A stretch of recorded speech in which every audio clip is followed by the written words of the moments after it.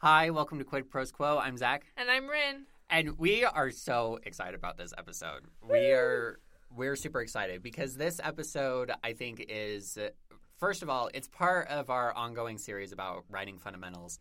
But this episode is for everybody. Like, everybody needs to hear this, not just writers, but everybody. Whatever it is, because everybody... Whatever you do, this episode will be important for you because this is a phenomenon we all face. Yeah, and it's imposter syndrome. Woo! Woohoo, I guess. Yeah, not very exciting. No. We're excited to be talking about it, but not excited that it happened. No, yeah. So what is imposter syndrome? Imposter syndrome is a feeling of inadequacy, usually fueled by thoughts of, I tricked someone to be here, I'm a fraud, things along those lines. Yeah, and I think imposter syndrome is helpful in one sense and unhelpful in another sense.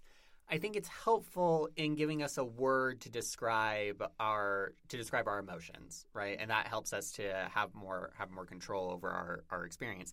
But it's also not helpful because the word syndrome kind of pathologizes it and makes it sound like some kind of medical term for something that's going wrong. But everybody has imposter syndrome to one degree or another. If somebody says they don't have imposter syndrome, they're either a sociopath or they're lying. Yeah. Not to diagnose people with sociopathy. Oh my gosh. Go back to our episode with Mary Adkins where we talked about how we're not psychologists. Yeah, so true. Yeah, check out that episode with Mary Adkins. It was so good. Yeah. It went up the day that we are recording this. So I think it's episode 36. 36. Yeah, yep. Go check out episode 36. Mary Adkins is so cool. It was a pleasure to talk with her. But back to imposter syndrome. Everyone has it because we're social beings. And, again, they're either sociopaths or lying if they say they don't have it. Or they're insanely overconfident. Yes. So. Or lying to themselves. Anyway, let's talk all of the above. Let's talk about how to manage imposter syndrome. Because you're not going to beat it. You're learning how to manage it and diminish it so that you can move forward. Mm-hmm. And the fact of the matter is that it will come back. And we'll talk about that a little bit down below. But first, it can be helpful to get back to the basics. Because you can't be an imposter if you're just looking at, the very basics of what you do. So we are a writing podcast, so even though we said this is applicable to everyone, we are going to talk about writing. So just, insert your career name where applicable. Yeah. So a writer or author is someone who writes prose, and a poet is someone who writes verse. You do not have to be published or have a degree or an award to be an author. Nope. That's what adjectives are for. This is why we add on the terms published author or awarded author, but you don't have to be published or awarded to be a good author. I think of someone in my writing group who I sadly haven't met with in a while because we've been so busy with I've been busy with school. He's graduated and working a tech job or something. Mm-hmm. But he writes the most amazing stuff, but he's only 3 chapters into his book. Mm-hmm. Maybe 7, I don't know. Not very many chapters into his very long epic fantasy. Yeah, and I mean, what it really comes down to, because I know calling yourself a writer or calling yourself a poet can often feel like a really big deal. Mm-hmm. And it is, but it's a big deal because the act of calling yourself those things is giving yourself permission to be those things sort of thing. So once you can get over the fear of, am I allowed to call myself a writer? I've never published anything. Or am I allowed to call myself a poet? Fill in the blank, whatever. Yeah. Once you get over that and you start saying, I am this, then you start moving forward and you start to manage the imposter syndrome. Yes, and I would say that when you start using those words to identify yourself, you're adding it to your identity. Mm-hmm. And at first that can feel really fragile, incorporating something new into your identity. But the longer you call yourself an author or a poet or any sort of writer or any whatever you are, then the more cemented it is and the less imposter syndrome I think you're going to feel. Yeah. There's some other strategies that you can use to manage, and one of them is inspired by cognitive behavioral therapy. Again, we are not psychologists, but we've both been to therapy. So. I go to therapy every other week. I go a lot. So we've been around the block a few times inside of the psychologist's office. And cognitive behavioral therapy is just this approach to emotions and thought patterns to actively identify, write down, and respond to the thoughts and the feelings that you want to change or manage, right? So when we're talking about imposter syndrome, the application of this general philosophy is to catch yourself when you're thinking, I'm a fraud, I tricked someone to be here, kind of thing. I'm not actually a writer. I don't belong here. Yes. And the important thing is that you write it down. Because as soon as you write it down, you've moved it from the part of your brain that is quick and it's automatic to the part of the brain that is slow and starts and can actually do something with it, kind of thing. And then once it's in that part of you, in that mental space, you can respond to it and say, no, but I am a writer because I write prose. Yeah. Or I am a writer because X, Y, or Z. Or I am a poet because fill in the blank. I write poems. Yes. And again, they don't even have to be good for you to be a writer. Like we are all learning. We are all starting out. And we're all in different parts of our journey. So yeah, it's okay. I think it's talking more about that CBT, cognitive behavioral therapy stuff. Something I learned is just you have to like hold the thought and sit with it and then like examine it. Like, why is this fake? Like, why is this fake news? Why is it wrong? Why is it wrong?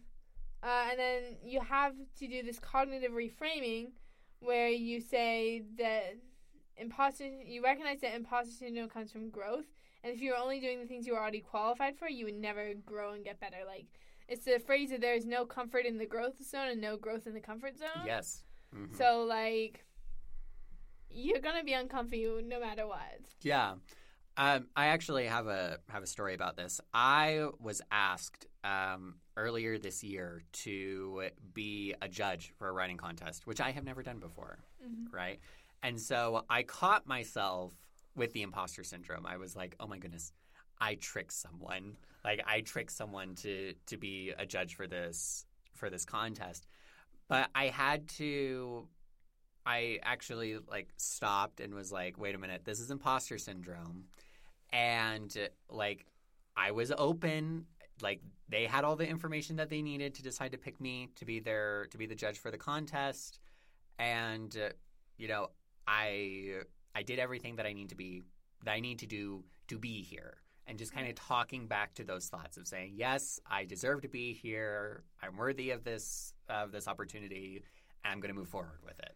So something I'm hearing is you have to have self-compassion and be kind to yourself. Because, like, everyone else is also feeling imposter syndrome, and everyone else is having these thoughts. So be kind to yourself, be kind to others. Like, I think it all really boils down to being kind to yourself. I can't think of a specific experience, but it's the idea that if you walk like you're supposed to be there, no one will question you. Yes. So, like... This is like in spy movies. In spy movies, exactly. Like, if you have, like, a clipboard and you just, dress clipboard, nice, white coat. Yeah. If you just, like, dress nicely enough or at least inconspicuous enough that it looks like you're supposed to be there, you can get away with, like, pretty much anything. And I was at a writing conference this last weekend, and I was, like, wearing that, like, blue name tag that indicated that I was a guest. And, like, that was super exciting for me. I was, like... I was probably the youngest panelist there. Yeah. Which is, like, a little bit scary and, like, led to a lot of imposter syndrome. I just kept on saying, like, hey, same thing, like, you told yourself about, like, being the judge for the writing contest. Is, like, I submitted my application, they read it, they thought I was a good fit, and so now I get to do this. And, like, now that I've done it, I'm more capable of, like, doing it again, you know?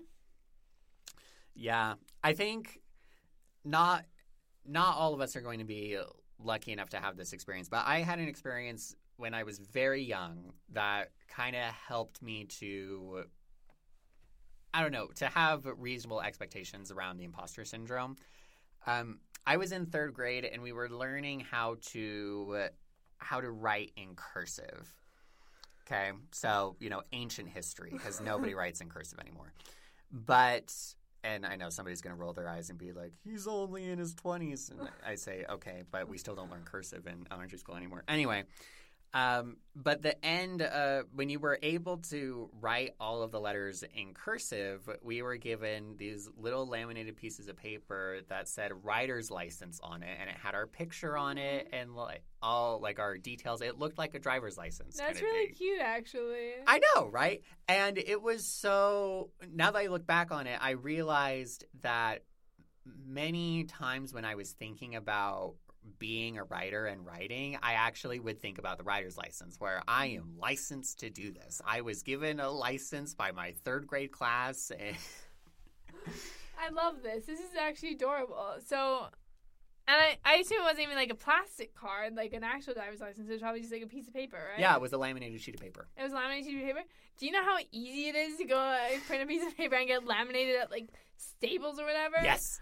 Like, please go give yourself a writer's license. Like, it's that one, I don't know what TV show it's from. It's just a big meme, but it's like, the guy hands over the piece of paper, and the piece of paper just says, I can do what I want. Yes. He's like, don't worry, I have a license, and the paper just says, I can do what I want. Is that The Office? It might be The Office. I've never watched The Office. I have a vendetta against The Office. This will be on our Hot Takes episode. I'm adding it to our Hot Takes episode folder right now. So, and I think this actually goes to for those of you who are more accomplished that are listening, I think this idea of the writer's license is something that you can do to build the confidence of the aspiring writers and the beginning writers around you. Is if you are in a mentorship position, giving some kind of token or some kind of permission to your pupil can be something that massively boosts their confidence and helps them to manage these feelings of inadequacy. So, it may seem cheesy, but it is cheap. Print out a writer's license, give it to your pupil and say, you are certified. You can write. Yeah, it's cute, it's wholesome, and it will be memorable. And that's like what you want to do when you're teaching. I still have it. You still have it? I still have it. I was going to ask if you still had it. I love that. So, in summary, everyone has imposter syndrome, but it's always fake. The imposter syndrome is the real imposter here. If you can hold on to those thoughts and write them down and examine them, then you will be one step closer to managing your imposter syndrome better. And just remember to be kind to yourself and walk like you're supposed to be there. And if you believe it, everyone else will too. Thank you for joining us today for this very special episode of Quid Pros Quo. We will see you next time. Quid Pros Quo is hosted by DC Winters and CK Jensen. If you like this episode, be sure to leave us a rating. And if you'd like to contact us, you can email us at quidprosquo@gmail.com. For more episodes, check us out on Spotify, Apple Podcasts, or wherever else you get your podcasts.